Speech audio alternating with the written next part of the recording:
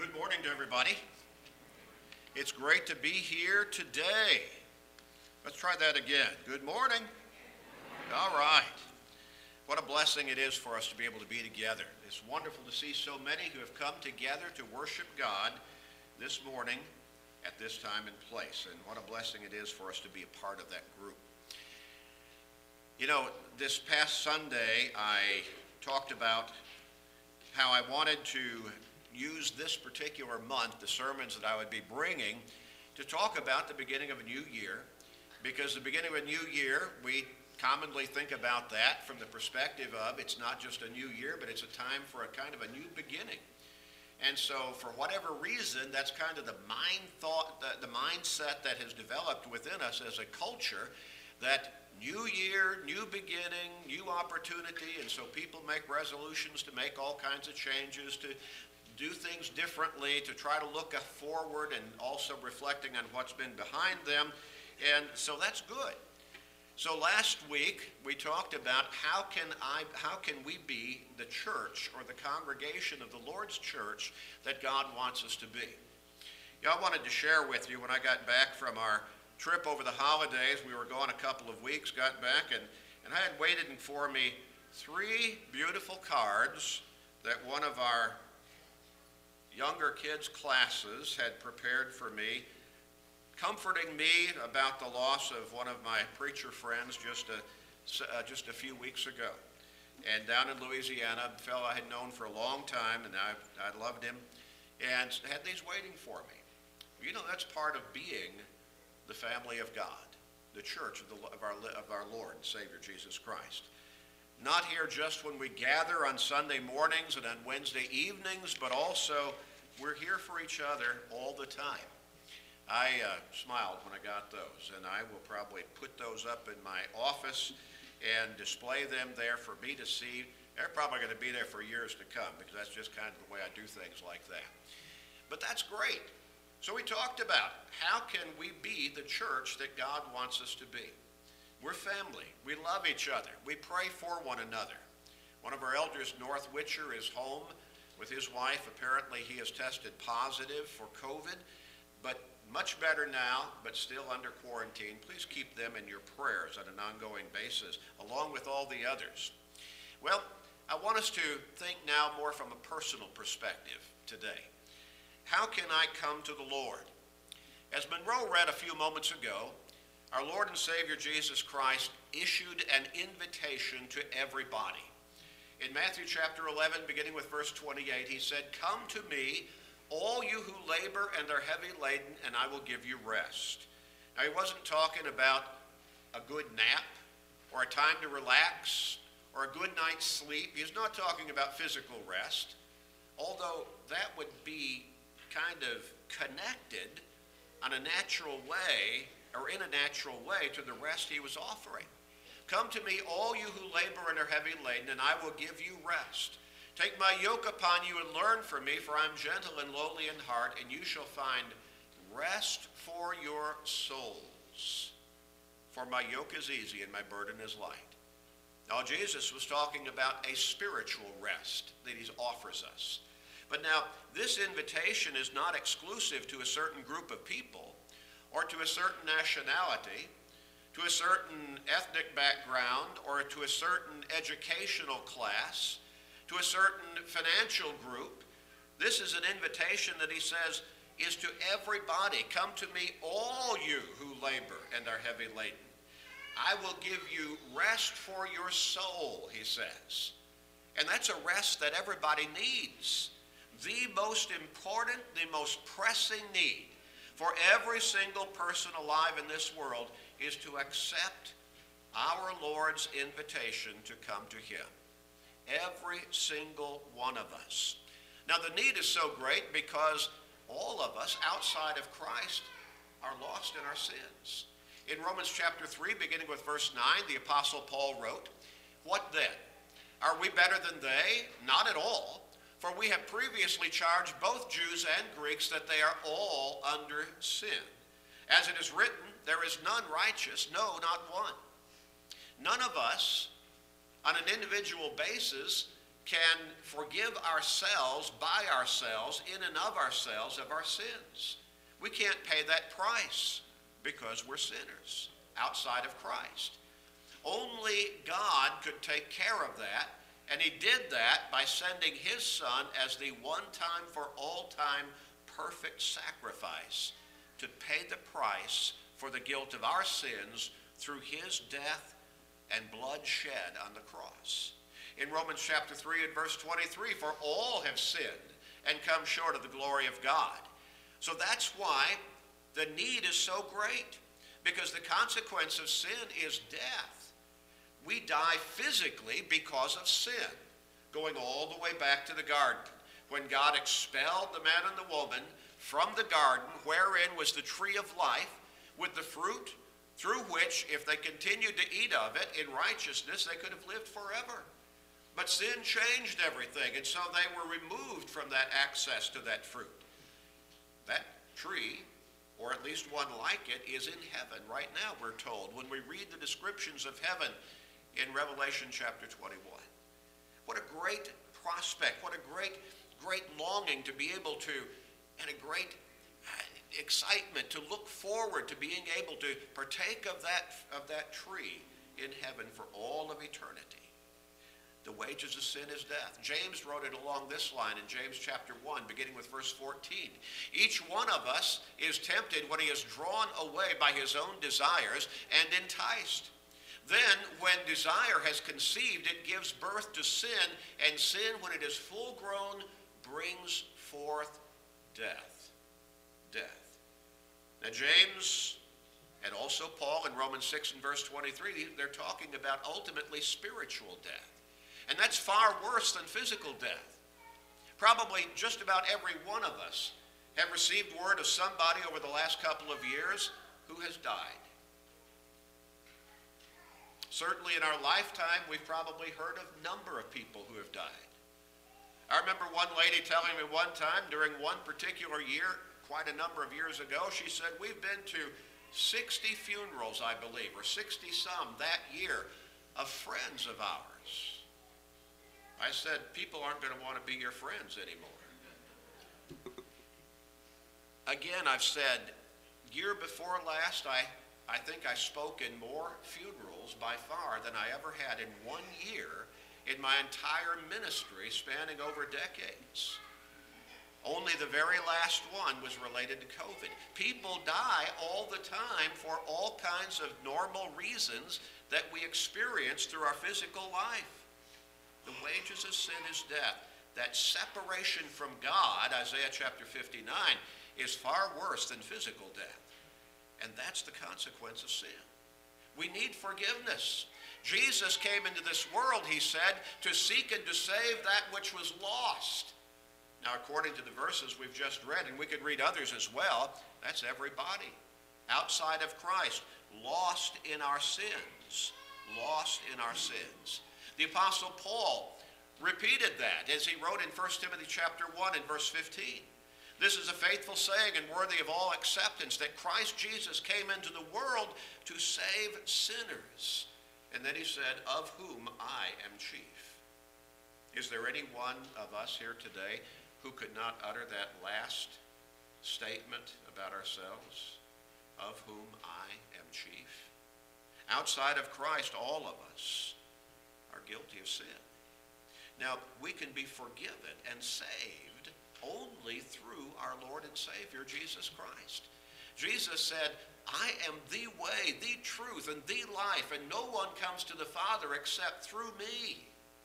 John 14 and verse 6. He said that on the night of his betrayal. The next day, he would be on the cross.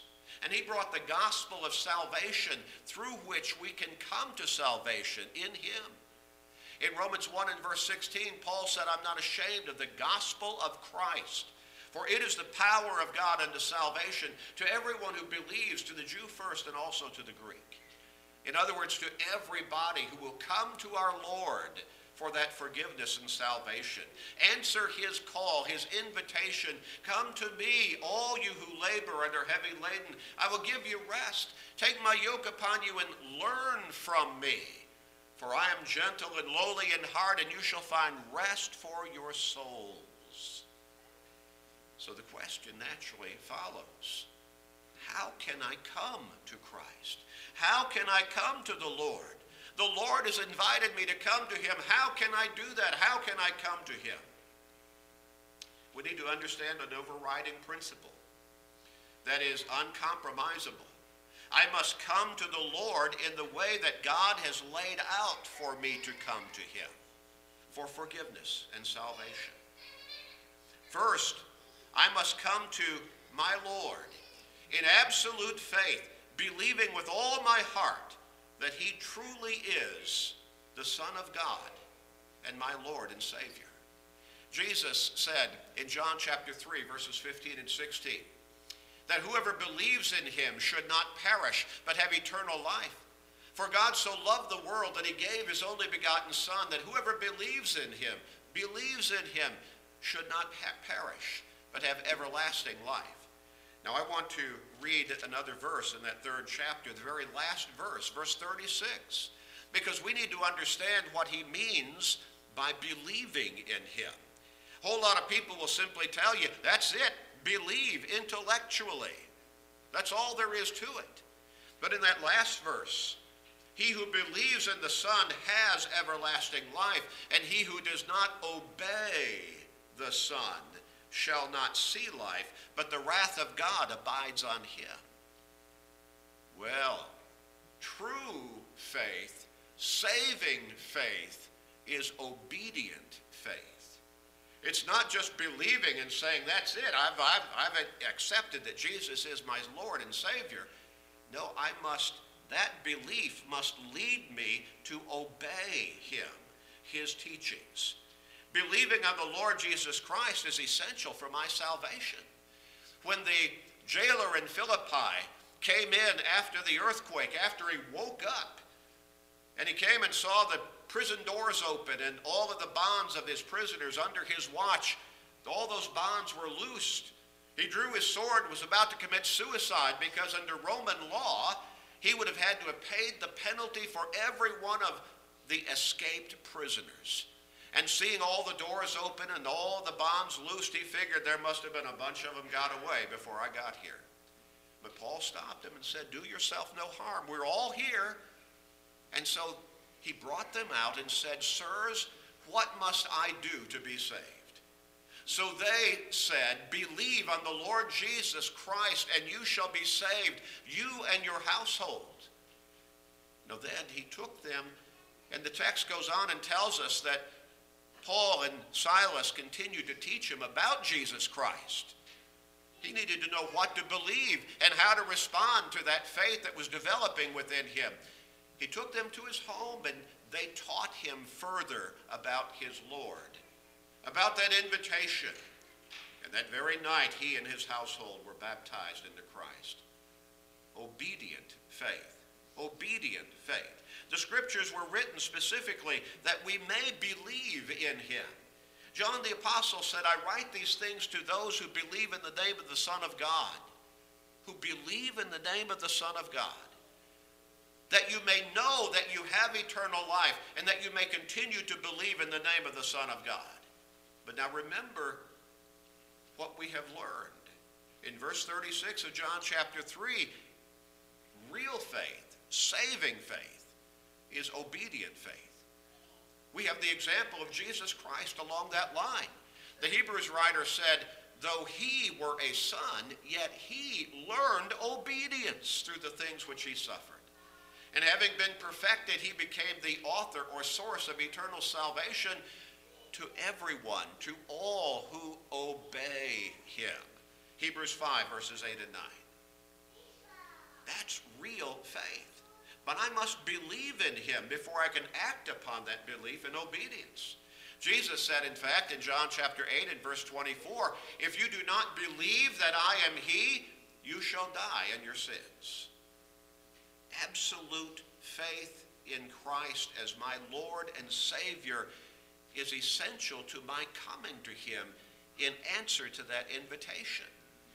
We read in Acts chapter 4 and verse 12, nor is there salvation in any other, For there is no other name under heaven given among men by which we must be saved. Well, what about all those people who believe in God in some shape, form, or fashion, but they don't necessarily believe in Jesus? Remember, nor is there salvation in any other, for there is no other name under heaven given among men by which we must be saved. I am the way, the truth, the life. No one comes to the Father except through me, Jesus said, John 14 and verse 6. So, how can I come to the Lord? First, I must come in absolute faith, believing with all of my heart that he truly is God's Son and my Lord and Savior. Second, I must come to him in humble recognition that I am a sinner, lost in my sins, and that I need forgiveness and salvation through him. In other words, I must come humbling myself, recognizing that I need to and I am ready to repent of my sins. Twice in Luke chapter 13, Jesus was using examples of people who died in violent ways. And those before him, he said, do you think they were worse than you or worse than anybody else alive at that time, at least in that area, because such happened to them? And twice, in verse 3 and verse 5, he said, I tell you no. But unless you repent, you will all likewise perish. Now, would a tower fall on all of them like one group he was referring to when the Tower of Siloam fell on them? He wasn't saying that. He's saying you're going to perish. And he was using a physical example of a spiritual coming of reality if they did not repent of their sins. And that would be far worse than physical death. Repentance is a command from God. It's not an option. In Acts chapter 17 and verse 30, when when Paul was preaching to the intellectuals of his day, the people in Athens who would come together and they would talk about some new thing they have heard and hash it around back and forth. Paul took the opportunity there at the Areopagus or on Mars Hill to teach the gospel of Christ to them. That was a new thing to them. He said, the text tells us, he said, you know, I looked at your city and you've got all these different monuments, all these different altars to all these different gods, lowercase g, idols in other words. And then you've got one that is to the unknown God. And they did that to cover the bases in case they missed one. In their thought, well, we're going to cover all the bases. In case we missed one, this is to the unknown God. He said, that's the one I'm going to talk to you about. And he began to preach the gospel of Christ, preach to them about the only true God. And then in verse 30 of chapter 17, he said, truly, the times of these ignorance God overlooked, but now commands all men everywhere to repent. To repent. Again, repentance is not an option. We have to turn away from our sins. What does that mean? The word repent, a change of mind that leads to a change of lifestyle, a change of behavior. And it must be such that I make up my mind to live a life that demonstrates my repentance from my sins.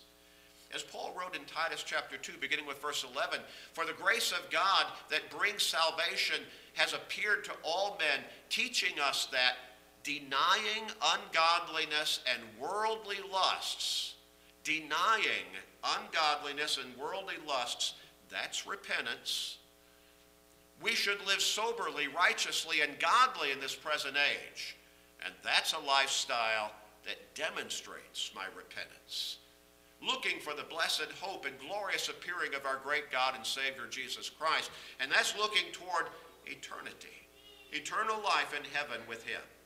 Repentance is a prerequisite to my being forgiven. When Peter and the rest of the apostles were teaching that group on Pentecost, thousands of men gathered there about Jesus Christ. In verse 36, Peter said, let all the house of Israel know assuredly that God has made the same Jesus, whom you have crucified, both Lord and Christ. You're sending him to the cross. You're calling for his crucifixion. You're standing there and cheering as he died. That did not change the fact of who he is and what he was doing on that cross for you. He died for you. And so a number responded and said, what shall we do? And Peter's first word of response in Acts chapter 2 and verse 38 was, repent. Repent. You rejected your Savior. You've got to come to him. You disbelieved in him. You've got to believe in him. You would not follow him. You've got to follow him. Repent and let every one of you be baptized in the name of Jesus Christ for the remission of sins. And you shall receive the gift of the Holy Spirit. In Acts chapter 3 and verse 19, another crowd, Peter and John there teaching them the gospel of Christ. And Peter said, repent therefore and be converted, that your sins may be blotted out, so that times of refreshing may come from the presence of the Lord. Repent and be converted so that your sins can be blotted out. I must come to my Lord in absolute faith in him as God's Son and my Lord and Savior. I must come to my Lord in humble recognition that I am lost in sin and I need forgiveness and salvation through him, through the blood that he shed on the cross. Third, I must come to him confessing my faith openly in him as being God's Son and my Lord and Savior. Jesus said in Matthew chapter 10, beginning with verse 32, whoever confesses me before men, him I will also confess before my Father who is in heaven. And whoever denies me before men, him I will also deny before my Father who is in heaven. If you'll confess me, he said, before men here on this earth, I'll confess your name before my Father in heaven. What a glorious thought that is. Glorious thought. And then in Romans chapter 10, verses 9 and 10, Paul wrote that if you confess with your mouth the Lord Jesus and believe in your heart that God has raised him from the dead, you will be saved. For with the heart one believes unto righteousness, and with the mouth confession is made unto salvation. Now, my confessing my faith in Jesus as God's Son and my Lord and Savior is important for me because I am stepping up and owning him. I'm confessing him before God and before Christ. But it's also important for all of those around me in my life to know that I have taken a stand. I believe in Jesus. Now, remember again what true faith, saving faith is. It's obedient faith. I have come to my Lord in open confession and faithful obedience to his teachings. How can I come to the Lord? I must come to him in absolute faith, believing in him with all of my heart as God's Son, my Lord and Savior. I must come to my Lord in humble recognition that I am lost in sin and I need forgiveness and salvation through him. I must come to my Lord confessing my faith in him openly as God's Son and my Lord and Savior. And I must come to him in the way that he has prescribed, that he has instructed. I must be baptized into him. He told the apostles on the day that he ascended back into heaven to go into all the world and preach the gospel to all creation. He who believes and is baptized shall be saved. He who does not believe shall be condemned.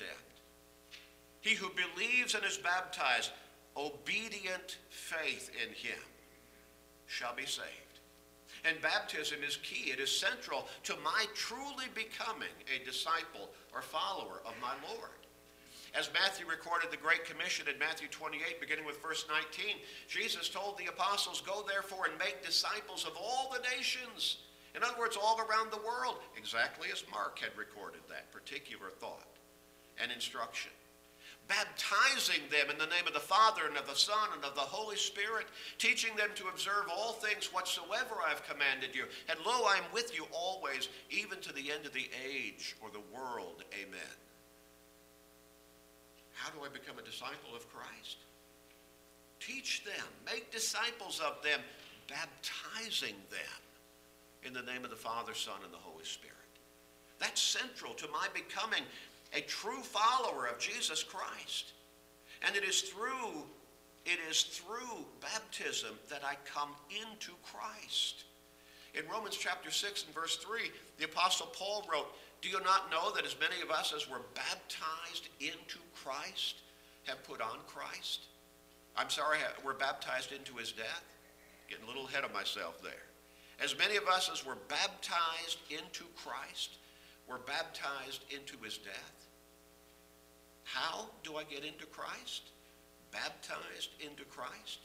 He repeated that basic understanding in Galatians chapter 3 and verse 27. But first I want to read verse 26 because it ties into what we've been talking about as to what true faith is. Saving faith. Paul wrote to the Galatian Christians, "For you are all sons of God through faith in Christ Jesus." And then he said, "For as many of you as were baptized into Christ have put on Christ." True faith is obedient faith. I must come to my Lord, humbling myself to obey him, to come to him his way. And as I am baptized, the blood that he shed on the cross on my behalf so long ago is still 100% absolutely effective to cleanse me of the guilt of my sins. Again, Acts chapter 2, beginning with verse 37, what shall we do? Repent and let every one of you be baptized in the name of Jesus Christ for the remission of sins, and you shall receive the gift of the Holy Spirit. If I understand the meaning of that word that is translated from the Greek remission, it means to completely blot out, remove from all record, as though it has never happened. Isn't that a great thought? That God remembers our past sins no more. As though they had never happened, completely removed from the record of our life. In Acts chapter 22 and verse 16, our Lord sent a man named Ananias, a Christian man, to teach Saul of Tarsus about him, about Christ. And he said to Saul, "Why are you waiting? Arise and be baptized and wash away your sins, calling on the name of the Lord. As I am baptized, his blood shed on the cross cleanses me of the guilt of my sins." That's obedient faith coming into Christ, becoming a true disciple or follower of him. I must come to him as he has prescribed through baptism. If you want to think of baptism as a threshold or a crossing over point, before I'm baptized into Christ, I'm outside of Christ, obviously. At baptism, I come into Christ. Since baptism is for the remission of my sins, before I'm baptized, I'm lost in my sins. As I'm baptized, I come up out of that watery grave of baptism. I'm forgiven. I've been dead in my sins before I was baptized. Now I have been reborn spiritually. John 3 and verses 3 and 5. I've been made new spiritually. 2 Corinthians 5 and verse 17. I'm a new creation from a spiritual perspective. The King James Version puts it very succinctly in 1 Peter 3 and verse 21. And make no mistake, the context is talking about 8 souls having been saved through water in the days of Noah. And then Peter says, the like figure whereunto even baptism doth also now save us. I must come to my Lord in absolute faith, believing without any doubt that he is God's Son, my Lord and Savior. I must come to him in humble recognition and admitting that I'm a sinner, lost in my sins, and I need forgiveness and salvation through him. I must come to my Lord confessing my faith in him openly as God's Son and my Lord and Savior. And I must come to my Lord in humble surrender, ready to obey him by being baptized into him for the remission of my sins.